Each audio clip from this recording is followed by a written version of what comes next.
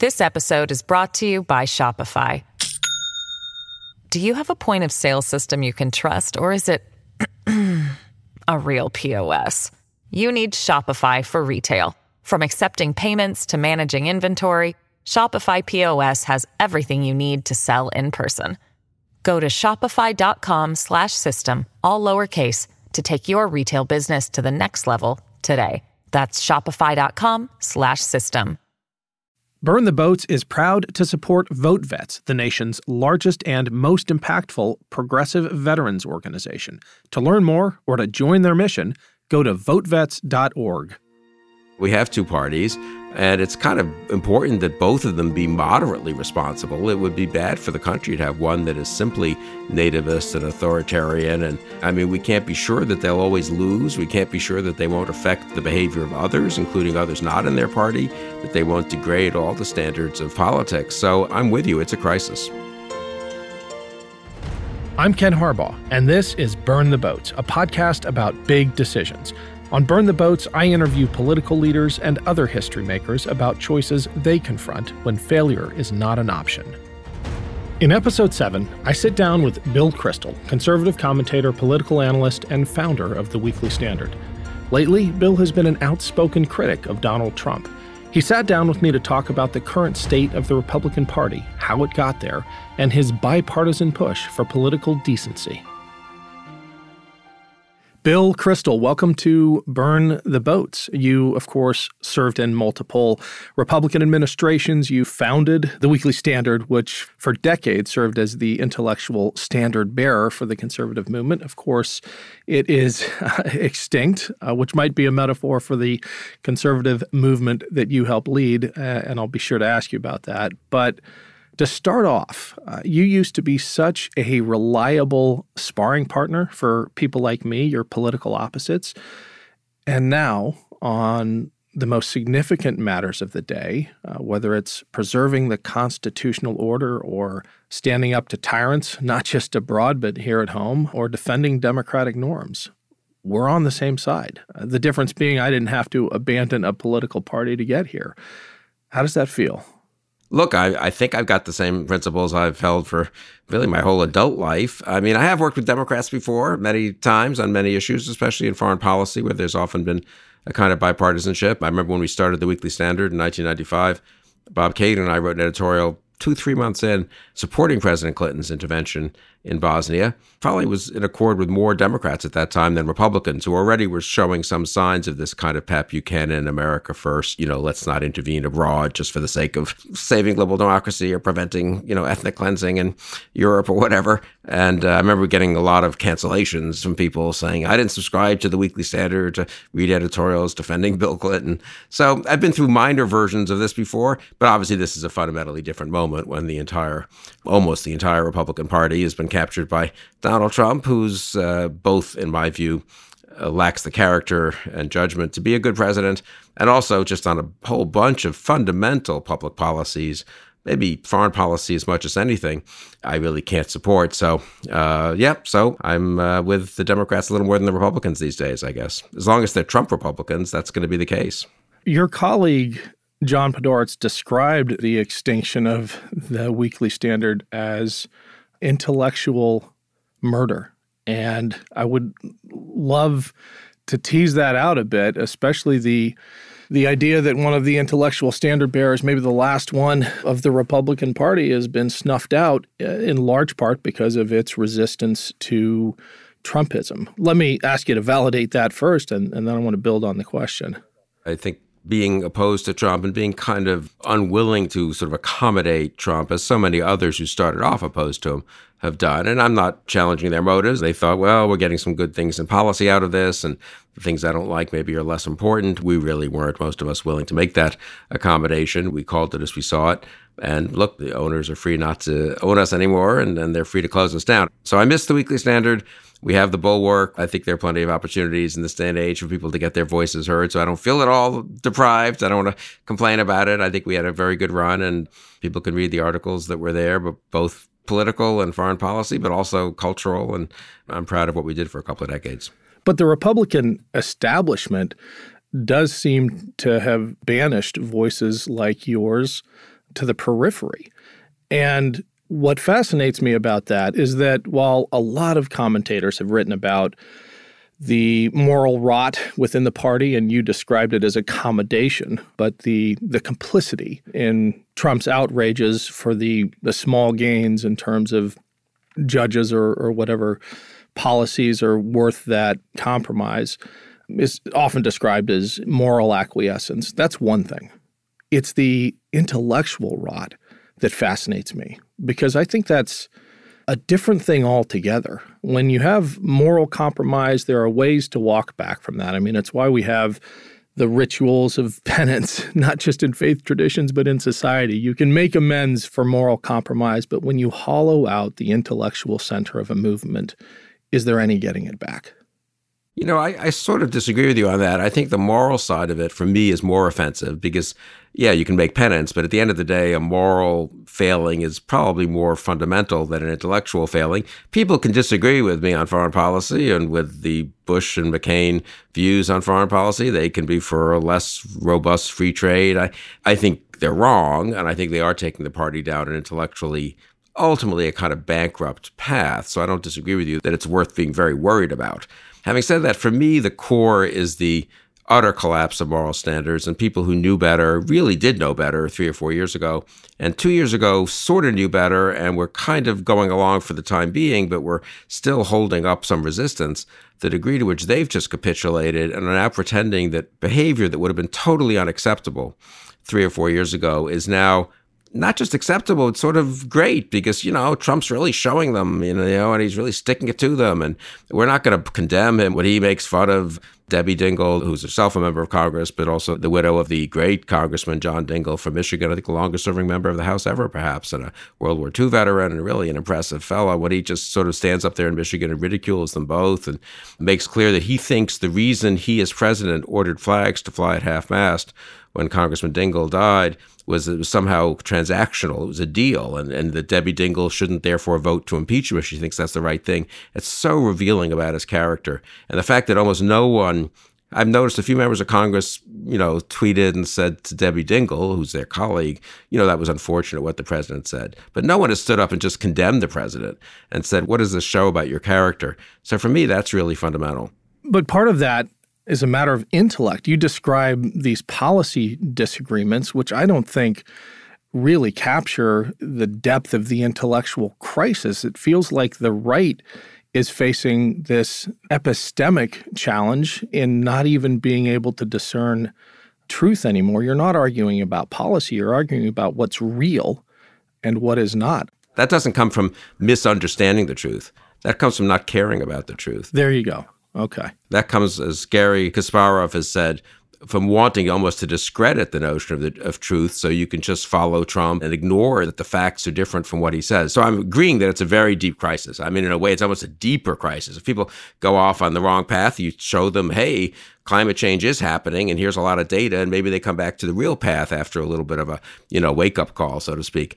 Once you sort of decide that data doesn't matter, facts don't matter, decency doesn't matter, you're in very dangerous waters. So I am in total agreement that it is a real crisis of the Republican Party, a crisis of conservatism, kind of a crisis for America because, we have two parties and it's kind of important that both of them be moderately responsible. It would be bad for the country to have one that is simply nativist and authoritarian and just kind of a cult-like follower of this guy, Donald Trump. And that's not a good thing. I mean, we can't be sure that they'll always lose. We can't be sure that they won't affect the behavior of others, including others not in their party, that they won't degrade all the standards of politics. So I'm with you. It's a crisis. You mentioned climate change, which I think is a very helpful lens to begin to understand this abandonment of reason. Is the anti-science trajectory of the modern Republican Party, the celebration of ignorance itself, cynical and intentional and merely a tactic to win over certain constituencies, certain members of the electorate? Or do you feel as if the party leadership itself is buying into an anti-science agenda, is itself reveling in this celebration of ignorance that seems to be so resonant with the base these days? Yeah, I mean, it's hard to distinguish those two sometimes. And obviously, there are different people some are more cynical and will say one thing in private and another in public. Others are true believers in some doctrine or faith that's not based on facts or evidence, I would imagine you still have these friendships. So give us a sense of the ratio. Is it skewing now towards the true believer side? Or can we hope in a post-Trump era that the Republican Party will once again be able to behave rationally? I don't have as many of those friendships anymore as you might think. So so I'm not sure I'm the best person to judge this. And I really don't know how to judge it. Again, I come back in a way, this is our earlier discussion, which is an interesting question. What's worse, to be a true believer in something that's false, or to be a cynical proponent and justifier and rationalizer of that kind of true believers' prejudices or instincts? I think the true believers, in a funny way, can wake up and say, oh, I guess I was wrong. But once you've gone down this path of being willing to rationalize things that aren't true, I mean, that's not a leadership that can come back. That's a leadership that has to go away, in my view. For people like me, still fight the fight in the Republican Party. There's a primary coming up. There's questions, impeachment or the Senate trial. There's a whole year here to try to see whether the party might sort of snap out of its captivity to Trump. But I do worry that it's not going to be that easy to snap it out of that captivity. And my colleague Jonathan Last wrote a terrific piece over at the Bulwark a couple of weeks ago saying, even if Trump loses, it's not obvious that Trumpism loses. It's not obvious. Trump doesn't go away. All of Trump's acolytes don't go away. What people have said over the last year or two or three don't disappear down some memory hole. And maybe the party just figures, well, we lost one presidential race, but you know what? If we can be more clever form of Trumpist, get a younger standard bearer or whatever, wait for a recession when the Democrats take the presidency, Trumpism can come back. So I am pretty worried that we end up with a Trumpy party on the right, which is bad for the country. Do you seriously believe that the Republican primary is going to be an actual contest? No. It's just symbolically, it would be good to have 20, 25, 30% of Republicans in some states show that they're not simply on board Trump. Even if half of them then end up voting for Trump in the general, it establishes a little distance. And it also, frankly, would help the Democrats in November to have had some percentage of Republicans sort of peeled off a first time from Trump. It's easier to get someone to vote a second time against a candidate than if you're asking them to do it for the first time in November. Sure. How far does your never Trump commitment extend? Would it actually compel you to vote for Elizabeth Warren? Does it depend on who the Democratic nominee is, or has the offense to your principles been so great from Trump that it doesn't matter? I mean, so the offense of Trump leads me to say I won't vote for Trump.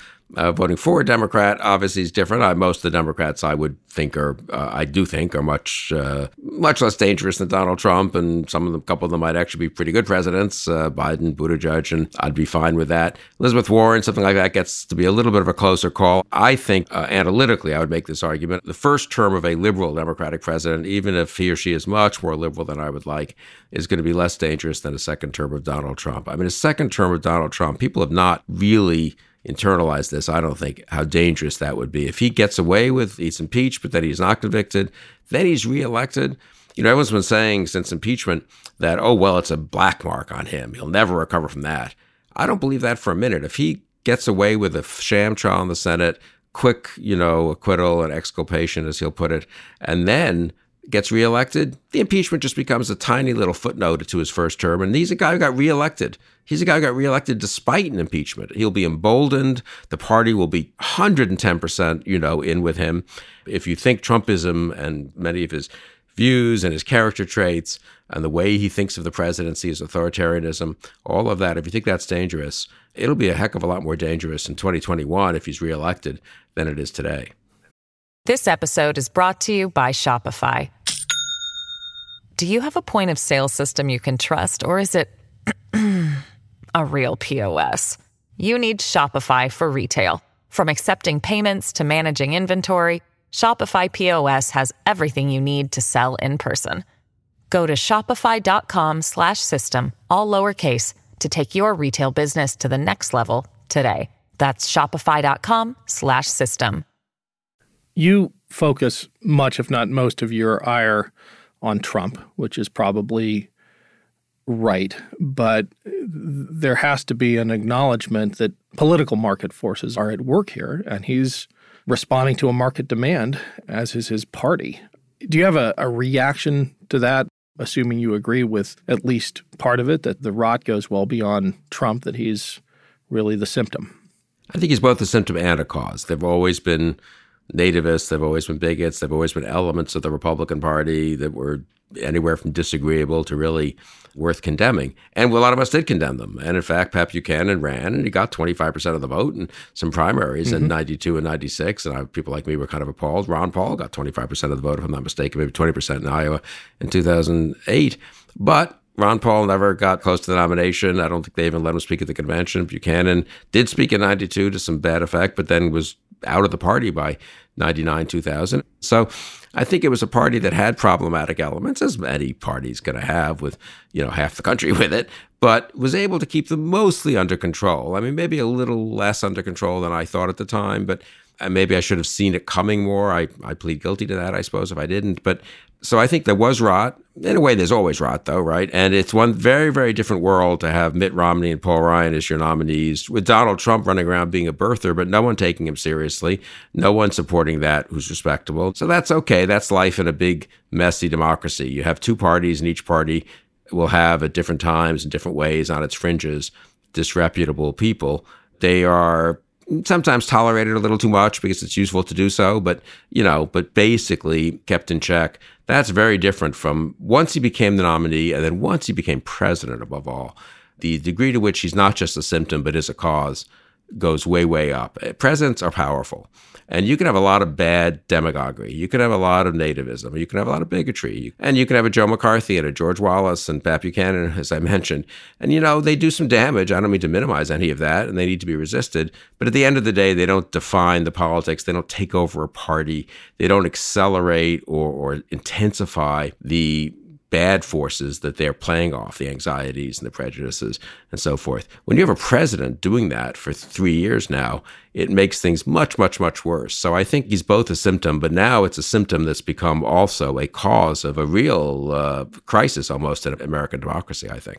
You say you perhaps should have seen it coming, but do you accept any more responsibility than that beyond just the passive lack of anticipation? I mean, your support for Sarah Palin is something I point to. Well, I would totally quarrel with that. Sarah Palin ran as John McCain's vice president. That was an attempt to bring populism within the fold. She turned out to be a very flawed person. I didn't know her well, and I thought that was a way to channel populism. That turned out to be wrong. It was a bad judgment of her. But what Palin actually ran on in 2008 was McCain's agenda. She wasn't an isolationist. She wasn't anti-immigration. So I take a little bit, maybe we were too tolerant. I was personally a little too tolerant, if you want to use that word, of the Tea Party types. But hey, it's a democracy. They won some primaries.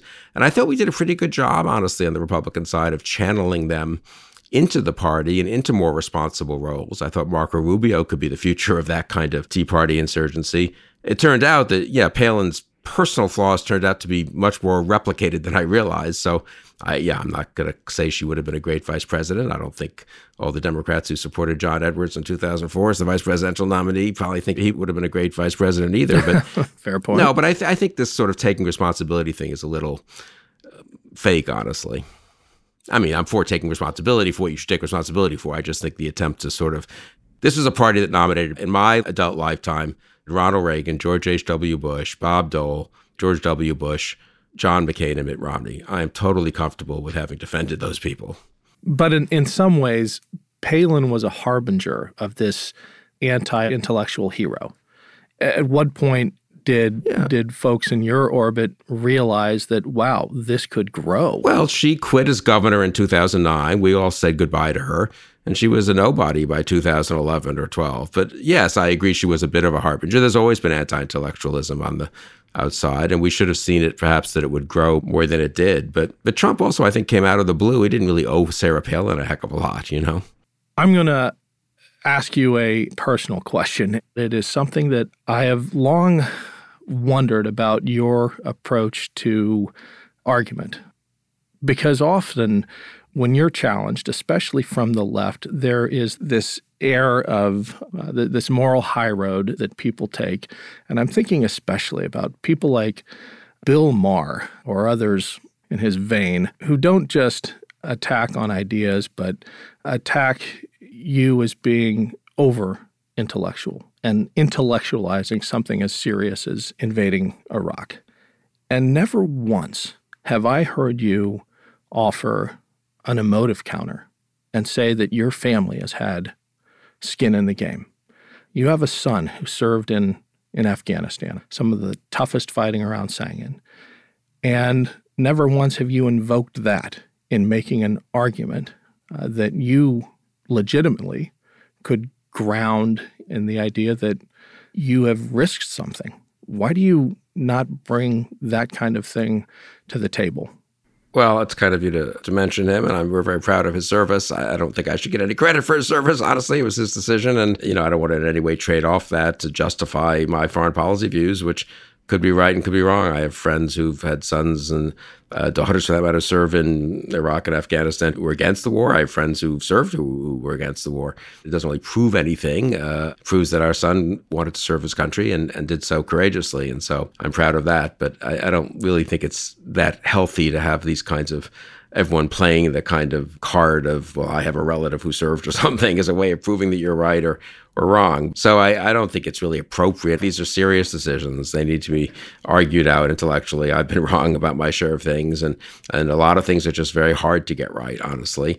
And there are people who do deserve to be denounced, I think, because they really say terrible things. I think Donald Trump is one of them about John McCain and about the soldiers who served in Iraq, whom he seemed to think, had just taken things when they wanted to. But I think within the rational spectrum of debate, it's much healthier to have the debate, obviously on the merits of the policies. I agree. And I'm glad you don't trade on your family sacrifice, but I wonder if it's one reason the other side wins, because they use those emotive arguments and do not argue issues on the merits. Yeah, I mean, look, and other people do on my side too, so I don't want to be at all holier than thou about this. I don't want to do it. And maybe that's the reason I do what I do and edited a magazine and comment on things and have never got into elective politics. And maybe if I were in elective politics and I were in a close race, I would be tempted to say and do certain things that I fortunately really haven't had to do. Other people have different pressures on them sometimes to play certain cards. I've been fortunate in really not having to. What do you make of the crop of freshman Democratic congressmen who have made incredibly risky political decisions to vote for impeachment, as contrasted with the other side, the Republican side, where I don't think there's been a single act of bravery in this sad episode? So in 2018, I really rooted and did a little work and voted for Democrats to win the House. I thought it was important to check Trump. That was the main thing. I thought it was very dangerous to give him another Republican Congress to acquiesce in everything he was doing. I think that turned out to be vindicated by impeachment and by other things. But I also was impressed. I got to know, therefore, since I was vaguely saying nice things about the Democrats in general, I got to know some of those candidates. They were very impressive. I mean, I said this to a lot of people, and they thought, oh, come on, you're just being sort of charmed because I don't know why, but they really had a good crop of candidates. The Republicans have had sort of the opposite problem, honestly, in 2018, certainly, and it's happening again this year. Who wants to run a party that's headed by Trump? And look at the retirements and look how many good people have left. You would have seen a different House. It wasn't great. That is a case where the rot was already pretty deep, honestly. But to watch that debate on impeachment, what was most striking to me was the Democrats thought, okay, this is a serious moment. We have to, give some version of a serious argument as to why the president of the United States has gone over the line and has to be impeached and should be removed from office. The Republicans didn't even feel, the huge majority of them, any need to sort of make any kind of substantive argument. And it was just pure demagoguery and a lot of performance and playing to the base. And It really is a party in that respect that has internalized Trump and Trumpism, not just as an ideology, as you were saying before, which is important, but as a kind of affect and as a way of doing politics and denigrating the opposition and just creating your alternate reality and pretending it's as true as the real reality.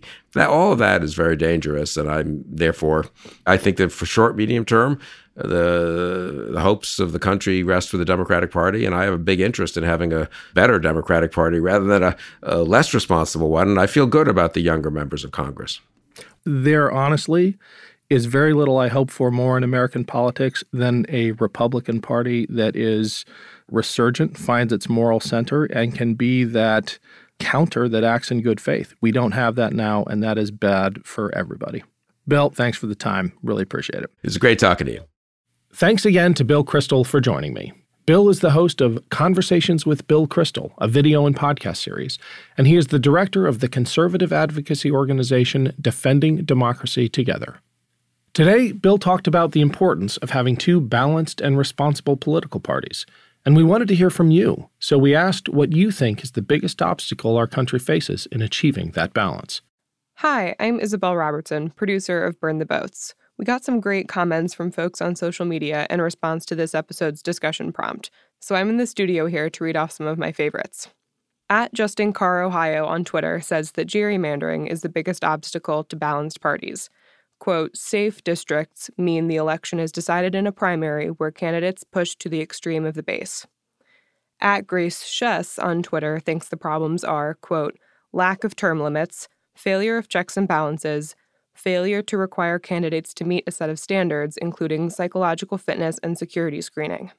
Andy Dufresne tweeted, I'm starting to believe it might be Facebook. Meanwhile, over on Facebook, Donald Adams called out money in politics and lobbying. Donald wasn't the only one who pointed to money as the issue. Joanna Clancy said, quote, dark money must be removed from politics. Larry Rudd agreed, saying, quote, I echo the others' concerns of endless dark money. He also expressed concerns that, quote, being a politician has become a lifetime occupation where there is no need to compromise with others, just keep stoking the divide. Multiple people called out the two-party system itself as the issue. On Twitter, @abooknut said, quote, the problem is the two-party system itself. People wind up being loyal to one party and rationalizing the extremism in it. @Eric Bronner1 said that he looks forward to the day when, quote, the blue and the red team go the way of the dinosaurs. Well, Eric, you especially should stay tuned for our next episode. You can join in the conversation yourself by finding Ken Harbaugh on Facebook or following him on Twitter at @team_Harbaugh.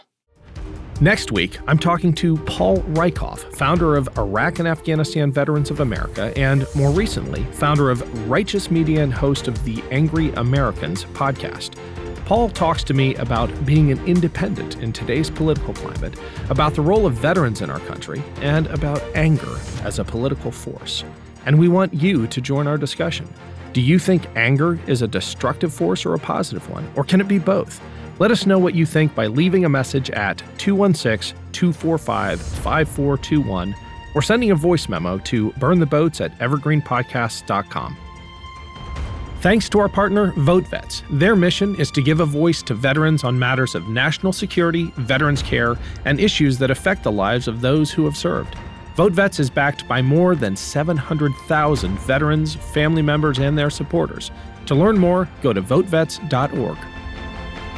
Burn the Boats is a production of Evergreen Podcasts. Special thanks to Evergreen executive producers Joan Andrews and Michael D'Aloia. Our producer is Isabel Robertson. Audio engineer is Sean Rule Hoffman. Our theme music is Climbing to Greatness by Cody Martin. If you enjoyed today's episode of Burn the Boats, please rate and review us on iTunes. It really helps other listeners find the show. I'm Ken Harbaugh, and this is Burn the Boats, a podcast about big decisions.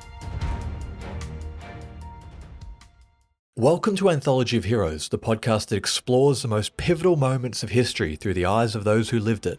In this podcast, we don't spend our time recounting facts and dates. Instead, we follow in the footsteps of national heroes, kings, or ordinary people who lived and breathed the moments that shaped our world. We're not hemmed in by eras, borders, or religions. Instead, we seek out the tales of those who defied the odds and fought passionately for their beliefs. Whether they're right or wrong is up to you to decide.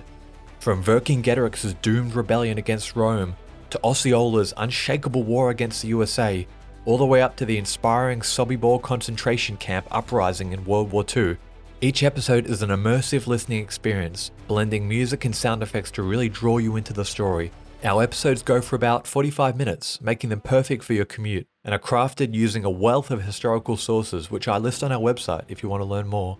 I'm the host, Elliot Gates, and I'm thrilled to have you joining me as we uncover history's hidden gems and illuminate the faded pages of our past. Look out for the Anthology of Heroes podcast on Spotify, Apple Music, or anywhere else you get your podcasts from. This podcast was produced with the support of the Ohio Motion Picture Tax Credit and in partnership with the Ohio Development Services Agency.